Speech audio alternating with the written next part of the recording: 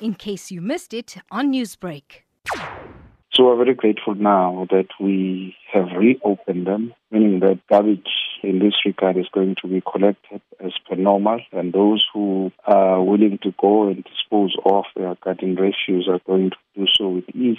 But also the most important thing is for us to appeal to all our residents to ensure that they double back their refuse that they have generated, because there may be instances that within amongst us there are those who are quarantined or those who have been infected by the scourge of the coronavirus. So it is therefore of cardinal importance that at all times we are ultra cautious so that we do not encourage the spread of this lethal disease. So we need to work together in this regard and ensure that the refuse that we have produced is contained in bags that are doubled so that we do not expose to danger other lives within our municipality. So that's where we are.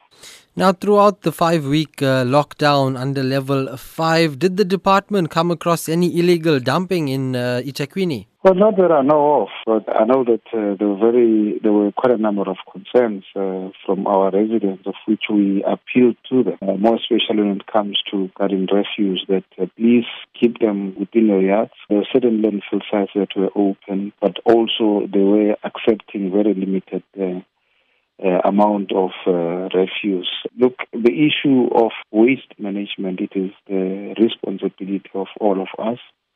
Yes, there may be instances whereby people decide to dump anywhere, but that is not helping you to get rid of that rubbish, but instead it becomes a serious threat to the environment, but also to the hygiene at large. As we are facing this disease, we require that at all times we subscribe to the concept of being hygienic. Our failure to do that, you think that you are helping yourself by simply just dumping anywhere, but only to find that you are creating a fertile ground for the scourge of the coronavirus to spread uncontrollably. Newsbreak, Lotus FM, powered by SABC News.